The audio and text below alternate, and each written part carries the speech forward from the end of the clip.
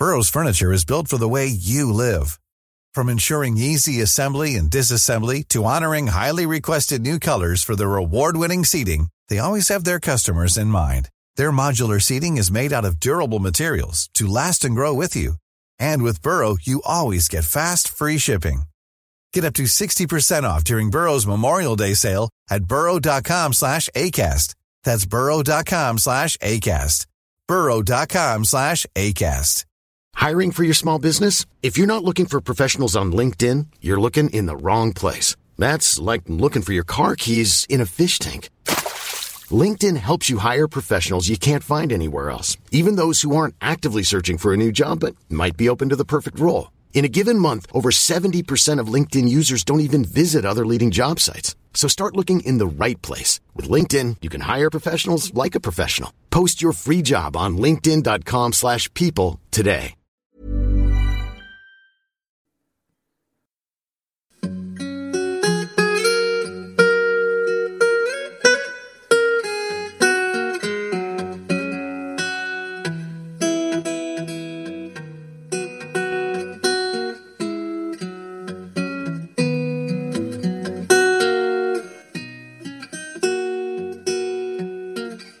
Hello everyone and welcome to the History of England, to the second of the special editions of the History of England on the Roman baths at Bath. This week, we're going to look at how the baths were constructed, how they worked, what you did when you went there. You will in this and in the other two episodes actually find that there's some noise at times in the background as the life of the museum carries on around us, and we move from place to place, so things can sound a bit different in each place. Please bear with me. Most of the interviews are with Stephen Clews, who is the manager of the Roman Bath Museum, and we started by talking about the source of it all, by the spring, still flowing after all these years. So Stephen, tell me what we're looking at here. Here we're standing in the depths of the Roman Baths Museum, standing next to a huge agflow of hot water coming from the spring, which is the central part of this enormous site. The water here has come out of the ground from great depth. We're looking at water that may have risen as much as 1 or 2 kilometres. How long has the water been in the ground before it arrives at the surface, do we know? Isotopic analysis of the minerals present in the water. What we can see is that the water coming out has come through a large cycle. It originally fell as rain. It's not a byproduct of volcanic activity at great depth. It was originally rainwater that passed down into the ground, and we think this may have originally fallen as rain as much as 10,000 years ago. Great, thanks. Okay, let's go and carry on the conversation inside. Tell me what was here before the Romans arrived and made this complex. Well, as you look at the spring today, you see that it's surrounded by tall, overlooking buildings. But of course, the scene in the past was never anything like that. Before any form of human intervention, it would have been effectively a muddy pool flowing over, probably with a trickle of water, finding its way eventually to the river. And that would have been the scene when the first people that we know of left their traces here. And this was in the Mesolithic. We're going back about 7,000 to 9,000 years ago. At that time, this is before the advent of agriculture, people would have been hunting or gathering in this area. It could be that animals were attracted to the spring, and that would have been a particular attractant to people to hunt them. Certainly in the spring, we do have a lot of flint tools, which could have been used in hunting. However, we have more than just a few. We have hundreds, and we think that what was going on is that people were deliberately throwing finished flint tools into the spring, probably as offerings to a deity, because the hot water coming from the spring was something for which people had no natural explanation. And if they had no natural explanation for it, the obvious explanation was that they were the work of the gods, and clearly powerful ones who had the ability to do this, so spirits that should be respected. Does that carry on? Interestingly, it doesn't carry on. As far as the archaeological record goes, we have a long gap of several thousand years before we pick up any other traces of human activity around the spring. This really comes in the late Iron Age, where we see some coins thrown into the spring, but we also see a small gravel platform built on the edge of the spring, almost like a podium where one could step out onto the edge of the spring. And it may be that this was a point where ceremonies were taking place. If it was, we haven't found a lot of Iron Age objects thrown in. We just have a handful of Iron Age coins. But they are very late, and they could even have been still in circulation when the Romans invaded Britain and when the Roman development of the spring took place. Right, so it could be that it's just an overlap with the Roman period, or it could be just a short overlap. Okay. Yeah. And we've no idea about why we have this gap in activity. No, we don't. If we look in the surrounding area, you don't see large settlements in the immediate vicinity of the springs. It's rather curious. For some reason, it just falls out of knowledge for people who don't know why. But of course, not every human activity leaves an archaeological trace. Yes, indeed. It has some periods of being a religious site before, or we think religious site before the Romans arrived. And the Romans arrived... The Roman invasion of Britain is in 43 AD, and probably within 20 years or so, works here are underway. We know that something significant on the site had actually been completed by 76 AD, because we have a stone that tells us that. Okay, handy. That's nice then, isn't it? Yes. All right, great, it's perfect. Stephen and I then descended into the museum to stand looking across part of the precinct. Don't know about you, but I've always thought of the Roman baths as well, Roman baths, quite possibly because of the name, on the clues in the name concept. But, as I found out, the baths were just one part of what was a religious complex as well. So, we descended into the museum to find out what the site used to contain and how it was engineered. Stephen, I've always thought of the baths as the bath itself, but the site was actually more complicated than that, was it? It certainly was. In addition to the baths, there was also a grand temple, which was a place of worship. And of course, the spring itself was the focal point to the site. It wasn't a neglected pool. It was something that had a status in its own right. So for someone coming to this site in antiquity, once the buildings had been put in place, they would have seen a grand bathhouse, but they would also have seen a spring, a sacred space, and that spring was not just supplying hot water to the bathhouse, it was also within the corner of the sacred precinct of the temple, and so they would also have seen the temple. And indeed, if we were visitors from afar, it may be that the first place we would visit in this complex would be the temple, perhaps to give thanks for our safe passage here, or to invoke favour with the goddess if we would, say, come here seeking a cure or something like this. In effect, to introduce ourselves, to give our visiting card. How similar is this kind of complex to others you might find in the wider Roman world? If we take those same people who come here from afar, if they were indeed travellers from the Roman world, they may have seen places with a resemblance to this. Springs were sacred places. We know this because Seneca, the tutor of Nero, tells us that they were regarded as places that were divine. They were seen as places where spirits dwelled.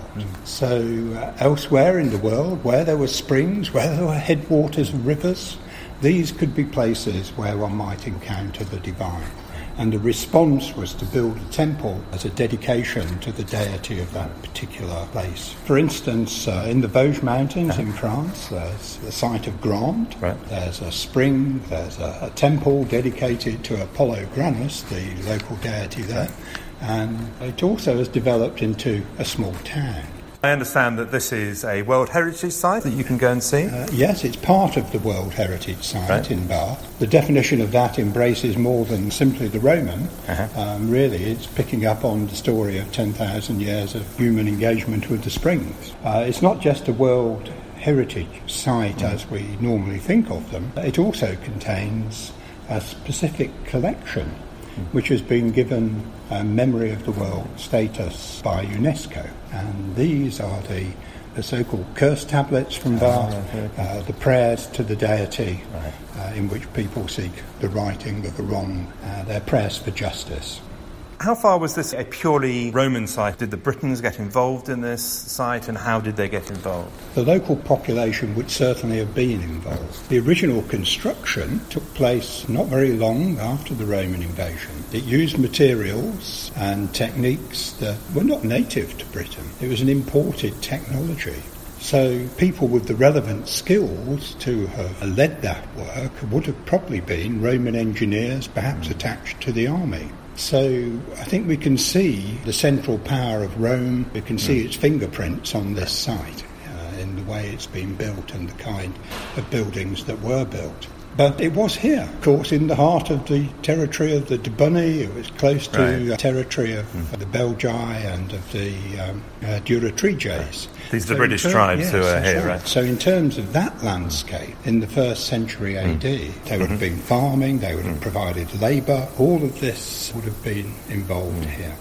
Tell me about how the engineering of the complex worked. What went into building this and how does it work? The centre is focused around the spring, and you have to, in your imagination, see that as the central place. So, first of all, there was controlling the water from the spring. It wasn't just a muddy pool that they took the overflow from. Rather, they did a bit of fairly serious engineering around it. This involved driving oak piles into the surrounding area of the spring. Having driven them in to a significant depth, they then used that as a platform on which to build a stone structure, tile foundation and stone structure on top. And this was done using large blocks of ashlar, and then internally that chamber was lined with lead. So in effect they created a tank, and the water at the top of the tank was therefore higher than the level of the baths immediately to the south of the spring. So this meant that water could flow naturally from the spring through the Roman site. They harnessed the power of gravity, and having done that, all they had to do to control the flow, to fill one bath, to empty another, they could do all that by the use of sluices. They could even set up diverts, so if they wanted to clean the main bath on site, they simply applied the sluices, the water went another way, and they had an empty bath that they could clean out at their leisure. And how much of that can we still see? You can see pretty well all of it. You can't see under the water in the spring to where the chamber was lined with lead, of course. You can just look down and see it seemingly as a pool. You can see the channel through which water flowed from the spring to the Great Bath. You can see the baths themselves. You can see some lead pipe that's in place beside the Great Bath. That's one of the things I loved about the baths, actually coming to see it, is that you can still see so much of the working, so much of the water is still around. You can see where it comes from, where it went. It's fantastic part of the museum. Yes, and that's the water engineering. Then there's the main structure itself. The huge columns, the arches, some of these all survived. We also know that the roof was barrel vaulted. The reason we know that is that when it eventually met its demise, that roof fell into the Great Bath. And so when the Great Bath was excavated, there was no question over what the roof construction was, because you could see it in the bottom of the bath. And that is now displayed right next to the bath. Perfect. So would this have been unusual in its engineering, or was this reasonably standard engineering used around the Roman world, or do we see any innovation here?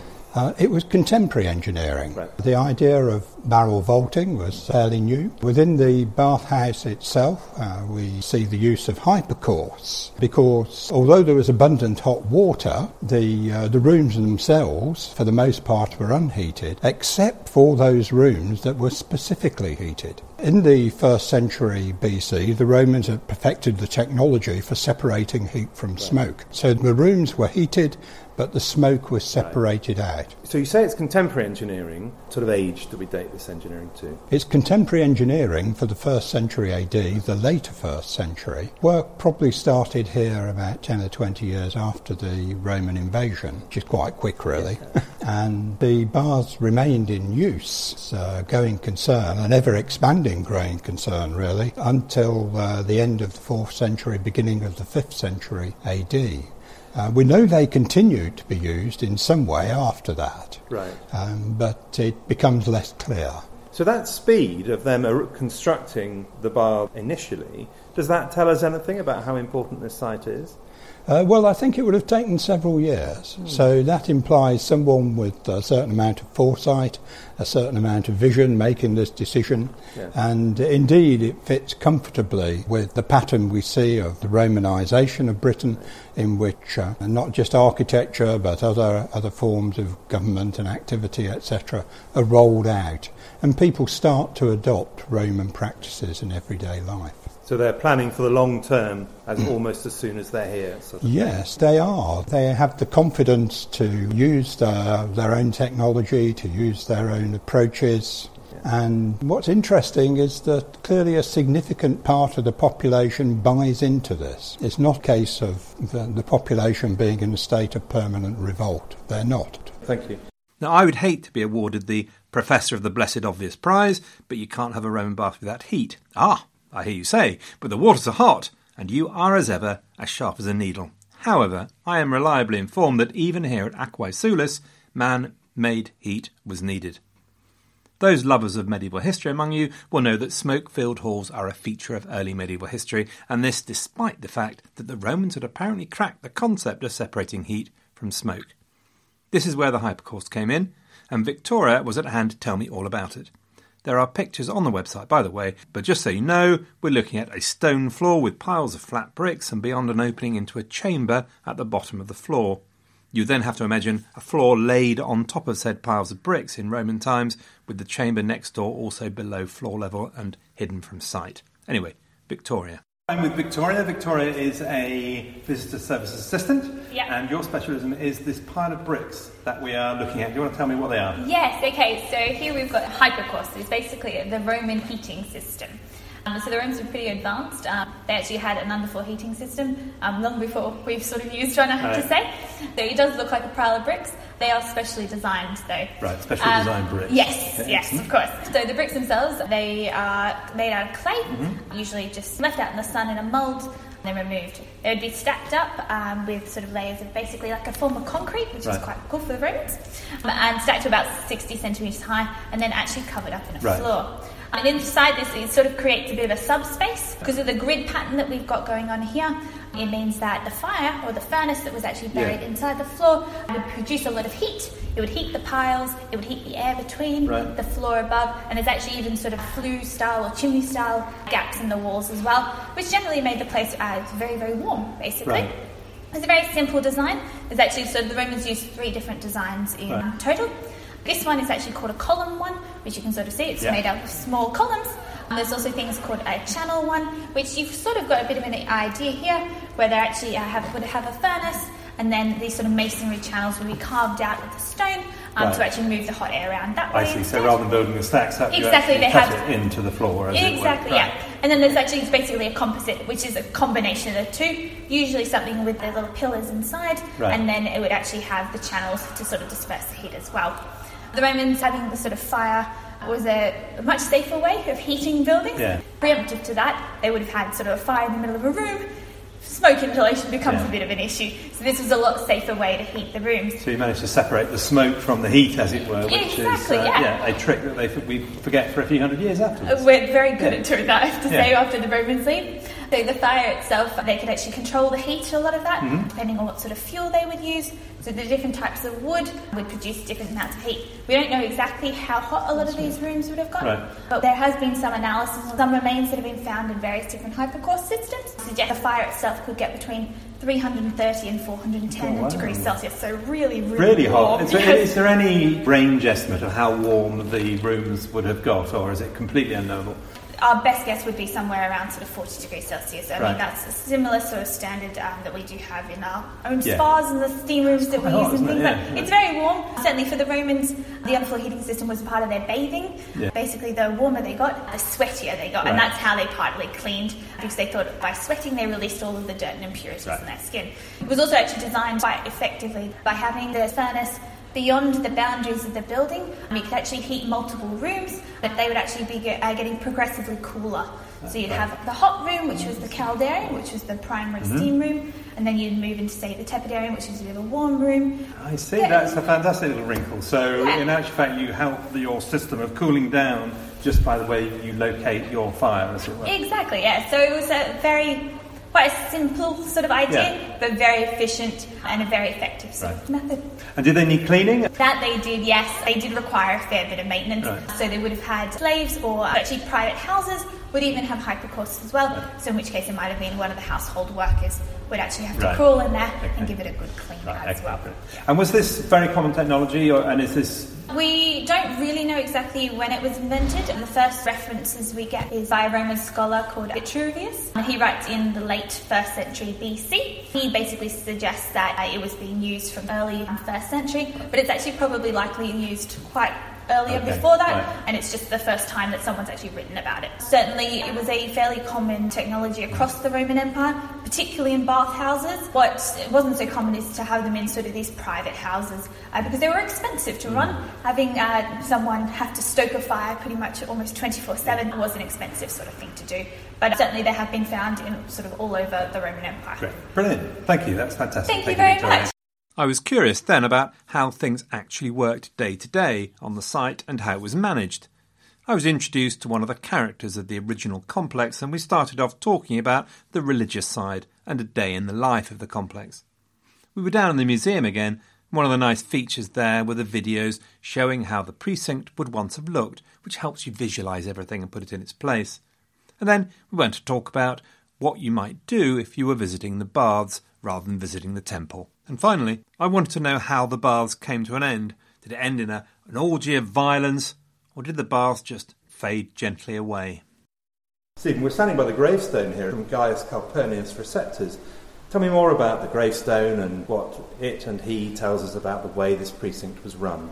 What it's telling us is that the man here, Gaius Calpurnius Receptus, was the sacerdos, which is the priest of the goddess Sulis, and it also tells us that he died at the age of 75 and that this tombstone was set up by his freedwoman wife. Well, that's okay insofar as it goes, but when you look at it, it's not an ordinary gravestone. It's actually cut into the shape of an altar. So what we see here is a gravestone that actually reflects his occupation in life. The top of it would, on an altar, have been a point where perhaps small sacrifice might have been made. And this takes us into the heart of Roman religious practice, because to have a tombstone like this in a nearby graveyard, this might be a place where people would come back, say 12 months or so later on an anniversary, perhaps to carry out a small ceremony beside the gravestone. That's the kind of detail you can get from objects like this. But in terms of his role, this is the priest of the goddess Sulis. That means he was probably the person in charge of the religious complex here. And because the hot water from the spring, which rose in the corner of the sacred precinct, then flowed into the baths themselves were effectively furnished with holy water. And so bathing in those baths, you wouldn't just have bathed in hot water, you would have bathed in hot holy water. So there may well have been a religious dimension to the bathing practice, as well as to visiting the temple adjacent to the spring. Do we know anything about how the precinct was run? There must have been a lot of people involved. It was a large temple complex. The bathhouse itself was also large. It would probably have had its own bathhouse manager who would have had staff, bath attendants, etc. There may well have been a hierarchy of priests. From looking at the plans that we see, we can see that the religious buildings occupy a large part of what was Roman Bath. It could be that almost the entire town was under religious control or very close to being under religious control, in which case this person would have been the central point of managing that process. Where did these people come from? Were they local? Did they come from other parts of the empire? Do we know anything about that? Yes, we do know quite a lot of information about where people come from their tombstones. This is because the tombstone often says which tribe they belong to. And social organisation at that time meant that in the absence of nation states, people saw their identity in terms of their tribe. So it's often mentioned on the tombstone which one they came from. So the tombstone of Risonia Aventina tells us that she was a tribeswoman of the Mediometrici, which we know from other reasons was a tribe in northeastern Gaul. We also know from her tombstone that she died here at the age of 56. We don't know much else about her apart from that. We know that a sculptor came from an area near Chartres. So you can build a picture of where people are coming from. So it's quite an international site. Quite a few of the inscriptions refer to people who were born overseas and died here. From what we know of other places and other sites, actually there was a lot of mobility in the Roman world, and it was not unusual for people to move about. There was a common language. This makes a big difference. Take me through the normal day in the life of the centre here. I suppose it would start, first of all, very early in the morning. It would start at daybreak, whenever that happened to be. It might indeed start before daybreak. It would consist, first of all, of people arriving at the site. They would not have been resident here, but they probably wouldn't have lived very far away.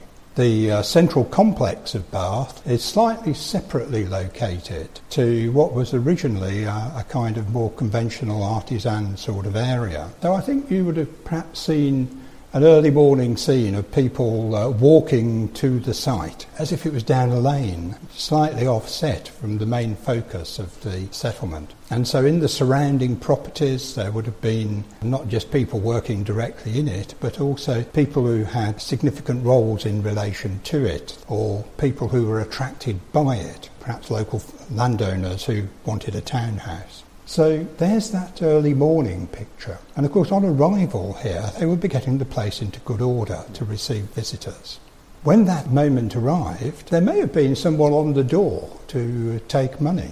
If there was, they wouldn't have taken very much, because bathhouses, if they had charges, were usually very low. The idea was they were accessible to everybody. There had been the routines to go through, there were the fires to maintain. Within the bathhouse were heated rooms. The only reason they were heated is because someone was out in the woods cutting timber, bringing that in carts, stacking it somewhere to keep the furnaces going.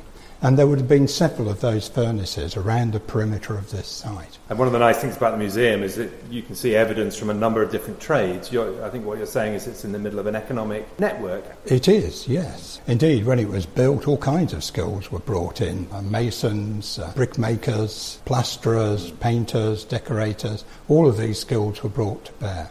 As we go through the day, you may find in this particular bathhouse, the people coming to visit were both men and women, and at the same time, which isn't always the case. Sometimes it's separate, and men might come at a different time of day to women. The reason I'm saying that is that on this site we have the development of facilities in two places that are very similar. So this could have allowed for gender separation within the site, but nevertheless both being present at the same time.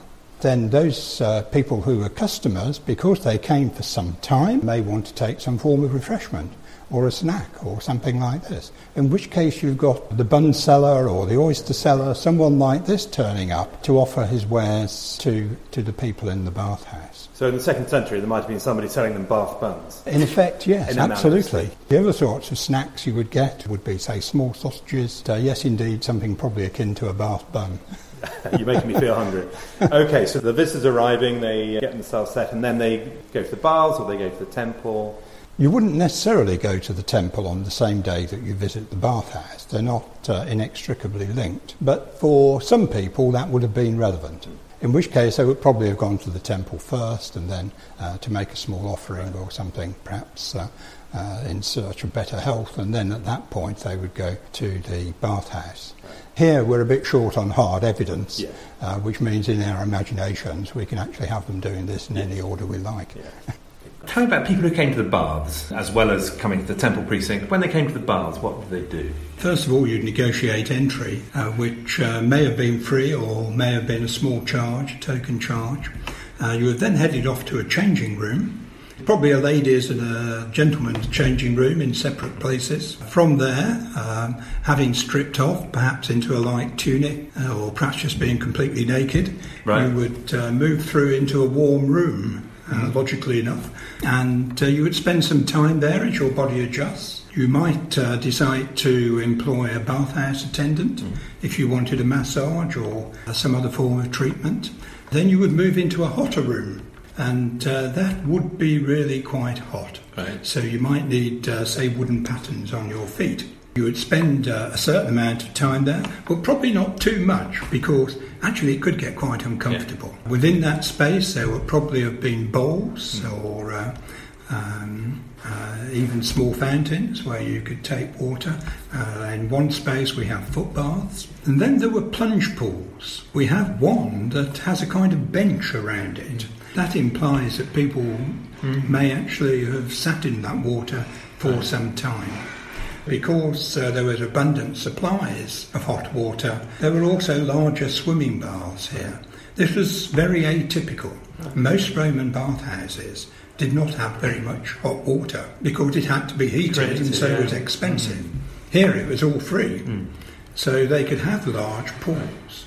And what's the sort of atmosphere? This is social time, is it? This is chatting and you'd go with friends or... Yeah, absolutely.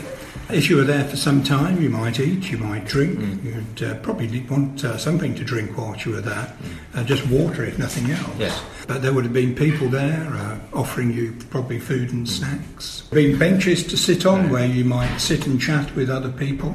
This would all be quite leisurely. Is this all types of people from all walks of life? Or? In principle, yes. You could see people from all walks of life in a bathhouse. Okay. Gender's mixed as well? Yes, that practice varies. In the 2nd century, there are several injunctions to the effect that mixed bathing should be banned.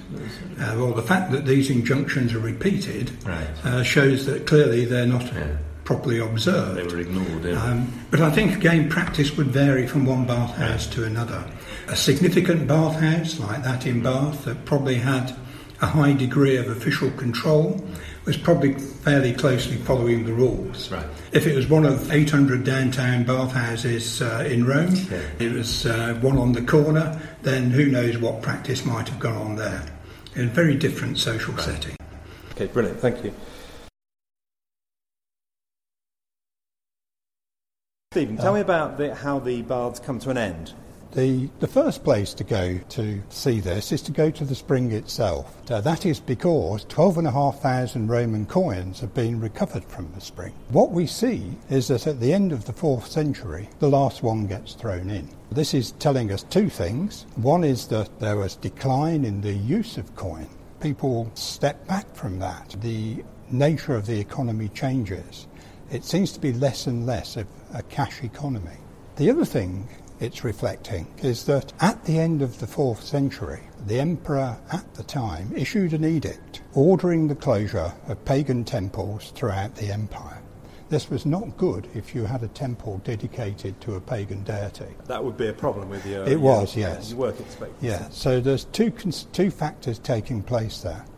So one is to do with the immediate politics of the day, which is the closure of pagan temples, but the other is to do with a longer-acting issue. And this was to do with growing insecurity in the empire, the fact that trade was breaking down, and at the beginning of the 5th century, the Romans basically ceased to support Britain any longer from central resources, and it was left to its own devices. So where we've seen inscriptions of people coming from overseas as a feature of life here, this must be starting to break down. We can also see decline in another area. Standing at this point, we can see the large fragment over there from the roof of the Great Bath, and we can also see a lead pipe. The maintenance of this site would have been fairly intensive to keep it going. The water channels, if they're not regularly maintained, would quickly silt up. If there were problems with the fabric that needed repair, then if it didn't get the repair, then those parts of the site would fall into ruin. It could quickly fall into a state of dilapidation. So we can see specifically an original lead pipe from Roman days here in front of us, which has obviously suffered from the end of the temple. Well, I think a pipe like this would almost certainly have got blocked if it wasn't regularly maintained. The fragment of roof over there, well, that's symptomatic of a more serious problem, probably long-term neglect of the building fabric. Was the end of the bath a process, or was it a catastrophic Big Bang end? Did they try and maintain it for a while? It was being used. We know that, well, adjacent to the baths in the precinct, there are signs of sort of encroachment of unsatisfactory buildings in that area. We also see periodic attempts to lay a new surface, fairly inferior standard. Something's going on, there's some level of activity, it's not a lot. Can we date the last of those bits of activity? We can't give them a hard date. Yeah. This is because we don't have coins circulating. Yeah. It seems that it's sometime in the beginning beginning of the 5th century. Beginning of the 5th century, so around about the time when Honorius withdraws the legions. That's right, or whatever. Yes, okay. yeah. And one thing we can't see from this vantage point is a piece of literature. In the Saxon Exeter book, written in the 10th century, it records a poem from an earlier era, probably written in the 8th century, known to us as The Ruin. It describes a grand building with hot water flowing through its ruins, with the metal ties, as they were known, holding together large blocks of masonry. All of these things can be seen here on this site. It was written by a monk who was almost certainly serving in a monastery that had been set up adjacent to the springs and the surviving Roman baths. But what he describes is a building in a state of ruinous disrepair. It's not a building that's still in use anymore. It's an amazing poem, isn't it? It's very evocative of that sense of wonder of the civilization that passed before. Yes, absolutely. That's it for this week then. You can find some pictures and a copy of the poem The Ruin, by the way, on the website, should you be feeling poetic. We have just one more episode from the Roman Baths Museum in Bath, and the next time we're going to focus on the religion of the complex and its place in the religion of the local Britons and of the wider empire. We'll get to meet two mysterious and fascinating characters that lie at the heart of the whole place, Sulis Minerva and the Gorgon. Plus, we'll hear about one of the exceptional features of the site, the curse tablets, and you'll finally find out what you had to do in the Roman world to be cursed with the loss of your mind and your eyes. Thanks to all of you for listening. Thanks again to everyone at the Roman Baths Museum. Good luck, everyone, and have a great week.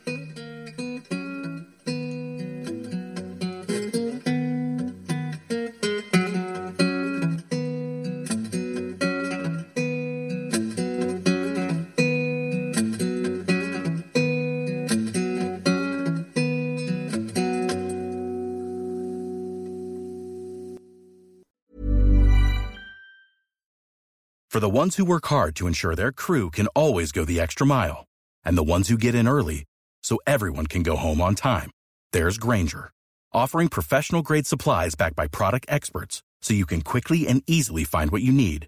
Plus, you can count on access to a committed team ready to go the extra mile for you.